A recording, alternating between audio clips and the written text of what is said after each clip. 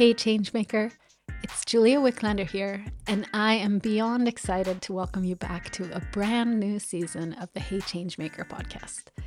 If you've been with us from the start, you already know that this podcast is all about connecting with inspiring activists, advocates, entrepreneurs, and changemakers who are dedicated to making the world a better place.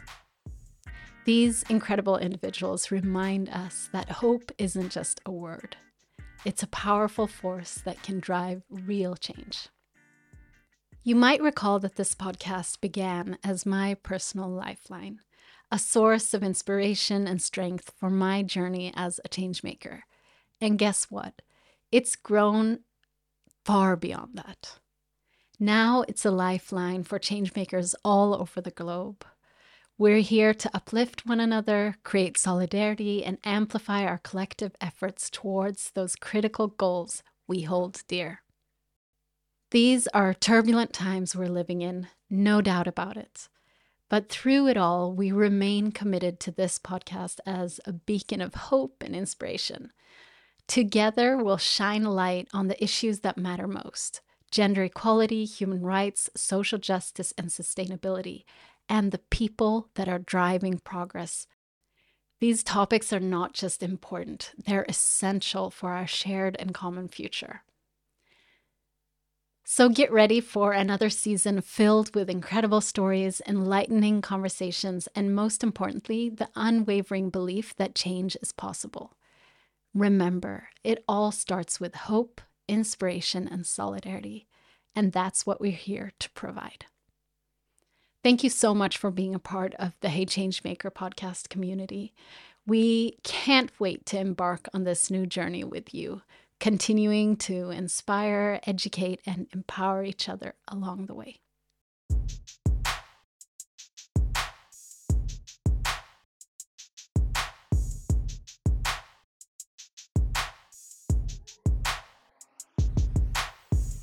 Today, we have a remarkable guest who has dedicated her life to making a difference in the most challenging circumstances.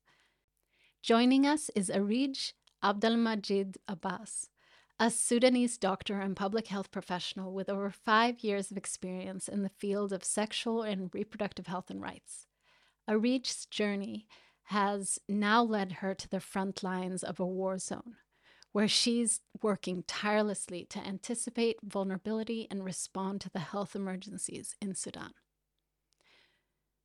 Areeg is not just a healthcare worker, she is a fierce advocate against gender-based violence, child marriage, and female genital mutilation. She's been on the forefront of more than 5 national campaigns, fighting for the sexual and reproductive health and rights of women and young people in underserved communities. In recognition of her incredible work, Areeg was named one of the 16 most influential women tackling sexual and reproductive health and rights in Sudan in 2020. She is also an alumnus of the Nobel Women Laureates program in Canada and a Mandela Washington Fellowship Alumnus. Areeg joins me in the Girls Globe Solidarity Studio at the Women Deliver Conference in Rwanda. She embarked on a harrowing 6-day journey to even reach the conference due to the suspension of flights from Sudan and the complete closure of airports in the country during a time of war. There's so much to be said, but it's hard to find the words to describe the horror, agony, and loss that the Sudanese population has endured since the beginning of the war on April 15th, 2023.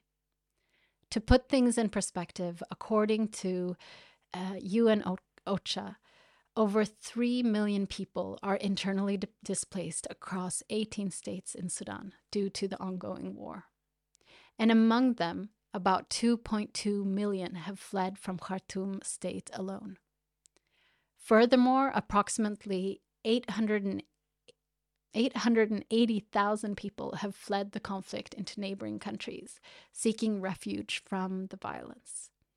And as if that's not devastating enough, over 20.3 million people in Sudan, which is over 42% of the population, are facing high levels of food insecurity, between July and September this year.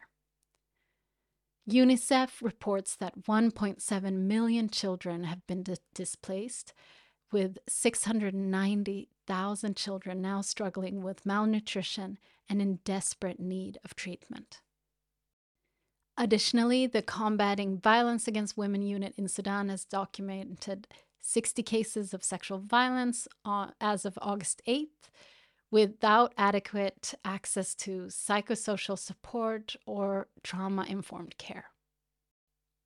It's important to remember that these numbers were obtained by humanitarian aid workers, and given the unstable situation across the country, they may increase exponentially and rapidly. Today, Areeg Abdalmagid Abass will share her experiences and insights on this heart-wrenching situation. It's a conversation that needs to be heard. It's with so much gratitude that I can share this conversation with you. We delve into the challenges and resilience of the Sudanese population during these trying times, and we hear Areeg share a part of her own story. Thank you for being here. Areeg Abass, thank you so much for joining me today. I would love for you to take the opportunity to introduce yourself. Thank you so much. It's a pleasure to be here. So my name is Areeg Abass. I'm a practicing doctor from Sudan. I'm a public health professional working around reproductive, sexual health and rights, and also maternal, adolescent health as well. Um, and I'm here with the Nobel Women Initiative as part of the delegation for the Women Deliver 2023 conference. Yeah. Yes. And we're recording this in the Girls Globe Solidarity Studio, and we're so happy that you are here to share about the stories of the people in Sudan and the situation there that is so overlooked. So can you perhaps share a little bit about what the situation is now for health professionals like yourself?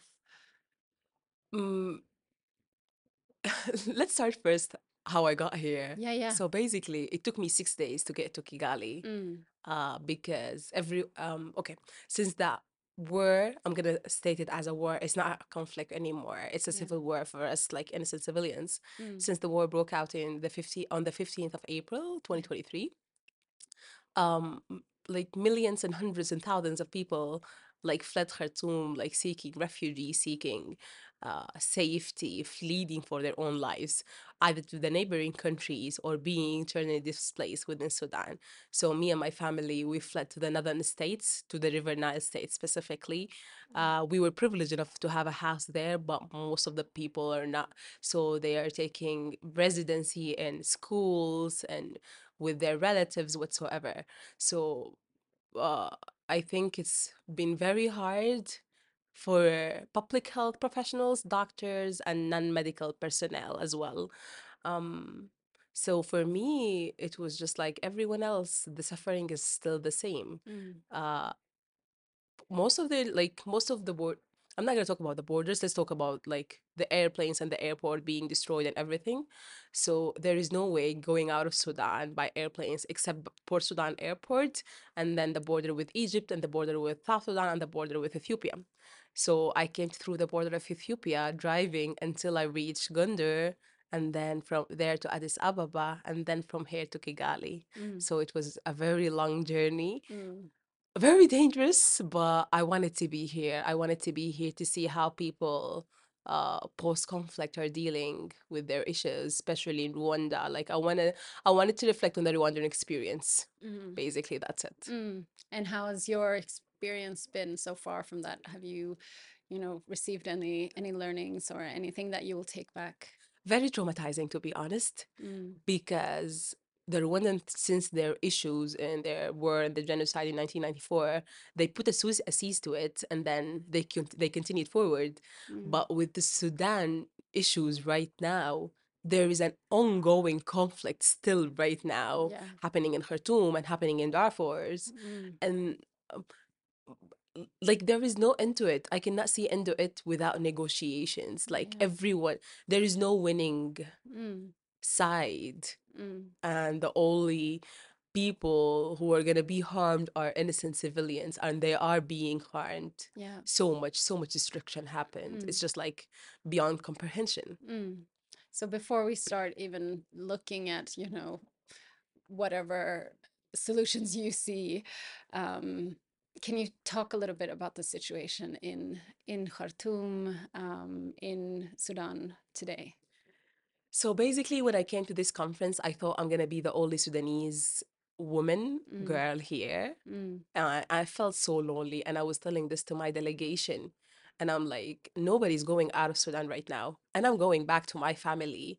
And mm, they were like, why are you going back? Nobody's going back to Sudan. yeah, Whoever is going out, they are staying out. And I'm yeah, like, I cannot just leave my family behind for so many several reasons. A lot of mm, people are being stuck in Sudan for that specific reason. mm, The situation right now, so basically, according to the latest statistics, there are more than 3 million people are being displaced inside mm, Sudan and outside Sudan. mm, Most of them are going to Egypt. Some of them are bordering to the Gulf area, and some of them are just like seeking asylums everywhere. So the inhabitants of Khartoum, Syria, are 6 million. mm, Like more than half of the inhabitants are going out. And I think it's more than that because the statistics are not really accurate yeah, because you cannot actually go into Khartoum right now. mm, There is no reporting, there is no statistics, there mm, is no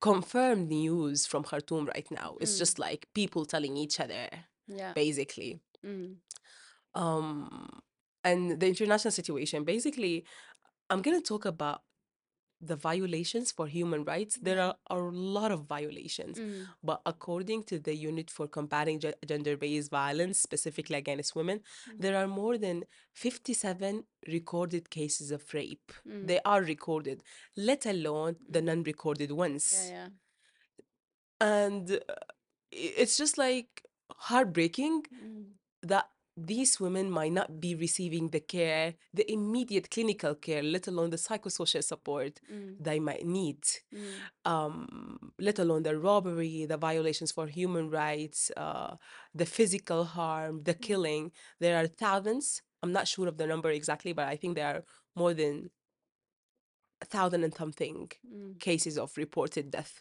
I'm gonna mm. make sure of the number because I don't want to say Yeah, yeah. any not And true I'm figures. sure that those figures will grow as, before this podcast is published as well. So, Definitely. And also right now, like Sudan is in the face of the rainy season. mm, So more catastrophe and more displacement yeah. are there on the horizon. But it's so hard to think about the rainy season when you have people's lives are just going away. Mm, Um, so when I came here, I thought I'm the only Sudanese girl who came from Sudan to attend this conference. mm. So I found other five Sudanese women, Amazing. but they came all from abroad. Yeah, And yeah. they were like, Areej, how was your journey? And I told Mm, them it took me 6 days to get here. yeah. And they were like, their first response, I swear to you, their first response, they were like, of course you're not coming back. You're not going back. Mm, And I'm like, yes, I'm gonna mm, go back because it's not easy just to go out and I have to get my family yeah. out before doing that kind of decision. Mm, So when we were talking, everyone were talking about the robbery for their house, for their possessions.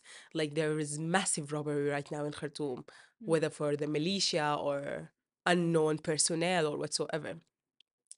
Um, so basically, when I met this Sudanese girl, so I was talking to my delegation mm, and I was like, you guys, I'm super happy. I met this Sudanese woman and she's super amazing. And she came to me and she was like, because of your scarf, you look Sudanese. And mm, I'm like, are you Sudanese? And we just started crying. yeah. We cried our hearts out. I Mm, think we disturbed our neighbors. mm, And then there was a girl in the row behind me. mm, She was like, are you Sudanese? And I'm like, mm, yes, I am. She was mm, like, me too. So we mm, started chatting about what we lost and what we are still gonna lose in the future. And she said something that struck me very hard and it feels very true. She was like, the world abandoned us. mm. And I'm like, so fast. And she said, like, exactly, so Yeah. fast. So fast. Sudan was trending on the media for about 3 weeks. Mm, And then everyone just like, no, it's happening mm, in another part of the world. So it's not very concerning to mm, us. yeah. It's just like how the international media, Mm, how the world abandoned the Sudanese case mm, and like the misery and the catastrophes that mm, are happening there mm, is just mind-blowing. Yeah. And it brings me back to actually the sort of uprisings that and what happened in Sudan in 2019, right, in June. That was actually, I was at a Women Deliver conference at the time In in Vancouver. Vancouver, Okay. and there were a few Sudanese who lost communication with their family and were very, upset. And of course, that gained international media attention, but it was for 3 days, right? It was, a short amount of time that the international media um, really held that attention. And I think it's this sort of the same that's happening now. We heard, what was happening in April and immediately afterwards, but few people are still, hearing about what's going on in Sudan. And I think, of course, there is, so much to talk about there in terms of who's in charge of the big media corporations and big tech and so on. And similarly, the crisis that has been happening for so long in Ethiopia that has just been entirely ignored. But I would, I want to acknowledge that, and that we really want to sort of amplify these stories and do what we can. But yeah, I would love for you to then talk about sort of now, since sort of the international media left, how has that impacted the lives, for the people that are left in Sudan and that you have decided, as you have decided, to stay? I think it can be looked upon from different angles. Like for example, right now, humanitarian access in Sudan is very challenging Mm, uh, during May and June as well. But nobody's shining a light on that. mm, For example, Sudan is harboring 46 million population. yeah. Right now, 24.7 are in need of humanitarian assistance. Mm, That's half the population of the country. yeah. But nobody's actually, are those needs are being met Mm, basically by every nonprofit organization, every organization working in the humanitarian sector. Um, like also like there are three parts of the Khartoum. There are three parts of Sudan who are like, which are the conflict is taking place right now, mm, which are Khartoum, Kordofan, and Darfur states. Uh, I'm not gonna talk about Darfur because it's been an ongoing mass killing since 2013, mm, since the beginning of the rapid support forces, like they were initiated in 2016 by the president of the past regime, mm, Omar al-Bashir. um, but right now, I think the issue is what the international media can shine light on is providing humanitarian access yeah. and even opening safe routes for humanitarian Mm, workers to work, because nobody, when I say nobody can enter Khartoum right now. yeah. And we're not going to even talk about the high inflation rates. Mm, We're not going to even talk about sexual reproductive health and rights services. Even during emergencies, mm, needs are not being met. yeah. We're not going to talk about there's a cease for the academic year. There is no university that's being opened in Khartoum. Most of the students are trying to get their transcripts to transfer. And I think the international media can help both Sudanese outside Sudan Mm, in facilitating their transition to new places, to new relocations, mm, and also inside Sudan by shining light to the violations and getting the respective donors or the respective working agencies to mm, take the appropriate action. yeah. I'm not so basic it so it affected every sector, but Mm, in the health sector, people all the time on social media are asking about life-saving medications. yeah. People who are stuck in Khartoum, where they can find it, but there is no working pharmacy. Like Mm, there are pharmacies, but life-saving medications are actually very few in the capital right yeah. now. Mm, People are being trapped inside Khartoum because they cannot afford to go out. mm, The renting prices became impossibly high. You mm, cannot afford to live outside Khartoum right now, yeah. basically. Mm, So people who went to the States and I cannot afford to stay, they're staying in public places Yeah. like schools and universities and Mm. whatsoever. Mm. So I think at least the Mm. international media should shine light on the fact that humanitarian work in Mm. Sudan right now, especially like Mm. targeting women and young girls, adolescents and children, Mm. should needs a lot of work. Yeah. Needs a lot of work. Like for Mm. example, delivery cases, pregnancy cases, rape cases, are they being tackled properly? Yeah. Are there is no statistics. Mm. Like I went to work and I worked since I came out of Khartoum. So I worked in Adbara Hospital. It's like the main hospital of Nahr and Nil, or like the River Nile state. The amount of influx of population is beyond what the hospital can manage. Yeah. It's beyond their infrastructure. Mm. Because in Sudan, unfortunately, I have to say this, there was a centralization of Mm. everything: health system infrastructure, social and developmental industry infrastructure. Mm. And I think this was a very hard lesson to learn, Mm. that infrastructure and services should not be centralized, Yeah. whether health education and Mm. whatsoever. Mm. I hope that the war would stop, so at least it would be a lesson learned. Yeah. Yeah. But right now it's just so frustrating. Mm. It's even beyond frustrating, to be Yeah. honest. And in the sort of peace peace building space, Mm, I mean, just as here there have been peace activists from various countries, from Liberia, from across the world. um, how is the role of women in those spaces right now in Sudan? they're trying their best, Mm. but they don't have the capacity to work, Mm. because there is no platform even No. to work. So since I got here, my delegation has a psychologist every morning. Mm. Every morning I would burst in crying Mm. because I didn't have the space to reflect, share for the past 3 months, and they Yeah. were horrible. Yeah. And everyone would be like silent. Mm. Let her reach her of her space. Yeah. It was so much for everyone to comprehend. And to be honest, I think not us as Sudanese, people living in the Horn of Africa generally, are dismissing mental health so much, and Mm. we're dismissing trauma care, trauma informed care, Yeah. and we're actually dismissing collective care. Mm. And it's like, it's on our mind all of the time. Mm. We don't even feel it, but it's affecting our lives negatively Yeah. every day, Mm. every day. And Mm. that's why when I came here, it's just like a dam being broken. Yeah.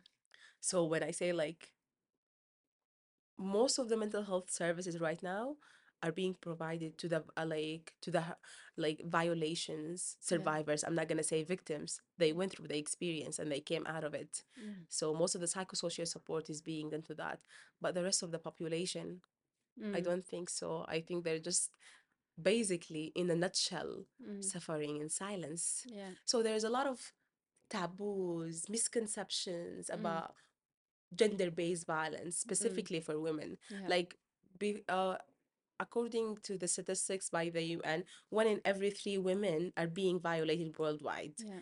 This percentage increase in conflict-affected areas and humanitarian areas, even Mm. during the COVID, when Yeah. people were in lockdown. Mm. So can you imagine what's happening right now in Mm. Sudan, Mm. where there is practically nothing? Yeah. Everything is on hold, Mm. no industry, no infrastructure, everyone is relocating. Health personnel are converting to another hospitals, are converting to other health centers across the states, Mm. trying to refresh those hospitals Mm. and do some kind of the complicated procedures there, whether for surgery or medical consultation or whatsoever. Mm. And I told her, like, most of the infrastructure, health infrastructure, was in Khartoum. Yeah. So even for us as Sudanese, it's kind of new, Mm. and not being recognized or not being acknowledged or being forgotten Mm. is just something that Mm. because a lot of things happen in the world right now, Ukraine, Russia, and everything. It's just sad Mm. to see that we're not acknowledged enough, No. let alone the access, the help, the Mm. assistance whatsoever, Mm. just shining a light to Yeah. it with open roots for so much help, Mm. even ones that we don't know about. Yeah. Yeah. I think it's so we're sitting in a space that we're calling the Solidarity Studio. And I think what you're describing is so far from solidarity. And what you're experiencing is so far from solidarity. And it is heartbreaking. So I would love for you to just share what solidarity would look like for you. Um, I experienced solidarity, to be honest. I Very experienced it good. at this conference with my Mm. delegation. Uh, when they were like, Areej, there is a space for sharing and healing. It was very traumatizing and it was very frightening. I didn't want to go Mm. because it's very foreign for me to talk about things that Mm. I've been through. Mm. It's not because I was raised in a very open household, but my environment was not really stimulating to share. So it's just like pent up anger, frustration, sadness, being heartbroken and whatsoever. So that's why when I went there and I shared, it was earth moving to Mm. say the least. When I cried, everyone, because I was this bubbly persona, always sharing, always laughing, always making everyone laugh, always checking up on everyone. So when I started crying, they were so shocked. Oh, Mm. like you were hiding all of this? Mm. And I consider myself privileged, to be honest. I consider myself privileged than a lot of people having access, knowing what to do, getting shelter and whatsoever, and Mm. having the right education and having the means to do some things and getting out of the country. Not everyone is privileged that I am. So sometimes I feel like my privilege is preventing me from just actually complaining, Mm. but it felt so good to cry. It felt so good to cry.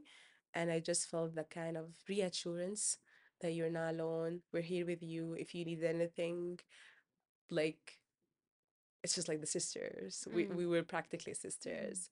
Uh, and it's kind of moving knowing that there are millions of girls who are Mm. not gonna experience this, Mm. and most of them are having depression, anxiety episodes, post-traumatic stress disorders, and they're not being acknowledged. Mm. And if they started complaining about it, they would be like, "Oh, shut up! Everyone is going through this. Yeah. You're not alone." Mm. Mm. Yeah. Words cannot describe. No. Words cannot describe what's No. happening. Mm. Basically, that's it. Yeah.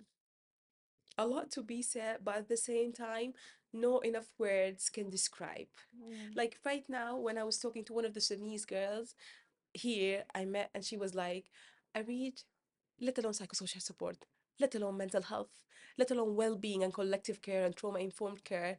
People's physical health is being harmed. Mm. People's physical health, their life, their actual life Mm. is in danger. Mm. How are we going to counter that? Mm. So it's just like right now you're just looking at the bare minimum Mm. because you cannot afford to look at the big Mm. picture. Mm. So, as you've taken this long and dangerous journey to get here, um, there is something driving you for peace, for a brighter future. What brings you hope in all of this heartbreak? What brings you hope? To be honest, when I looked at the Rwandan history, so we went to the genocide memorial. Mm. So I know a lot about Rwanda, but it was the first time actually witnessing the history. So when the tour guide was like, there is some very sensitive pictures here. If you're feeling anytime that you're feeling suffocated, you can go out. There is no pressure. And I was insisting on seeing them. When I saw them, I started shaking. And they stopped the tour because I started crying, because most of the pictures I saw in the video from the genocide are some of the most scenes I saw on my way fleeing out of Khartoum. It was like just a deja vu. So I was like, are we gonna get here? Can Sudan like afford to come back like Rwanda? And I was in doubt. And that what made me so sad, because Rwanda had a comeback after they stopped killing each other, or like after they stopped the genocide. Right now there is no the words is still there. Yeah. So that's why I cannot see what's beyond that. But if the war stopped, I think there is a huge hope for the Sudanese population to come back again, especially if there is a civilian rule. Like, for example, the war started because the army, led by Al Burhan, and the rapid support forces, led by uh, Hamati, clashed over the power. Who's gonna have the power for so many reasons, for so many political reasons. Everyone had their own claims, but the one fact that is proved throughout nations, you cannot have two military forces within one country. It's a it's a recipe for chaos whatsoever. We're not gonna delve a lot into politics, but I think it's a process. Like the counselor yesterday, when I started crying, like, can we do that? Can we come back? She was like, Rwanda went through a process. So I think it's gonna be the same for Sudan. It's going to be through a process, but it needs national and international action. Not just that, it needs immediate action, rapid response from every sector out there that's working in the assistance or in the help department. It needs collective action. Then it needs to be like, maybe I'm going to say like collective cluster working, working on every aspect of life. But it needs to be something like that, because I'm at a loss of words. And immediately now, I mean, Yes. I mean, it has to happen now, not a minute later. And of course, we need to take our part in pushing the international community as well to make sure that the humanitarian aid that is so desperately needed can reach the country. It's like, I'm not going to say that there is nothing happening right now, but how are we going to accelerate this, basically? I'm not going to say that there are organizations that are not working. They are doing amazing job, actually.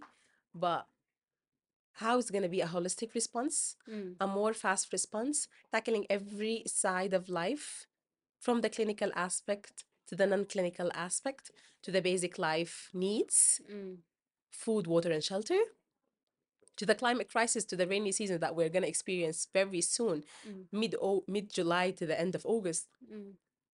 So that's why a lot of factors should be in consideration when you are tackling intervention in a very complex country like Sudan. But in a nutshell, there is hope. There is hope. But for the hope to be a reality, it needs a lot of work. It needs a lot of work, and I don't know, are people going to intervene properly or not? Yeah. Basically, that's it. Areej, thank you so much for joining me in the Solidarity Studio, for being so brave to come to this conference and to come to this space, being so brave to share your voice and your story, and going back, not giving up. I tried my best. No. To be honest, it was super hard coming here and talking about Sudan, but I thought, why not talking about it? Why? It is a reality. It is a fact, and it's happening. No matter how breaking, Right. how much of violations, how many violations are there, but they should be there. Yeah. People should know about it so they can know what to do, at least, even from a very, very primitive perspective. of a healthcare worker working on some part of the country. Yes. So thank you for having me. It was a pleasure. Thank you, Yes, Areeg. you're very sweet. Thank you. Thank you. Thank you for listening to this deeply moving episode of the Hey Changemaker podcast. A huge thank you to Areeg Abdalmagid Abass for sharing her incredible journey and insights with us today. Her courage and dedication are truly inspiring. As we conclude, I want to leave you with 3 important reminders. First, let's not forget the people of Sudan and their ongoing struggle. Continue supporting or consider starting to support organizations and initiatives that provide humanitarian aid to those affected by the war and conflict. Your contribution can make a significant difference. Secondly, take a moment to reflect on your own role as changemaker. What causes are close to your heart, and how can you contribute to positive change? It's not always about grand gestures. Even small actions can have a big impact. And finally, stay engaged with the Hey Changemaker podcast. Subscribe at girlsglobe.org/changemaker. And that's also where you can listen to older episodes and share your thoughts and insights on various conversations that we've had. And continue to be a part of this podcast community. Together, we can inspire and uplift one another to create a better world. Thank you so much for being a part of this journey with us. Positive change has already begun. Until next time, remember, you are the change you wish to see in the world. Ciao.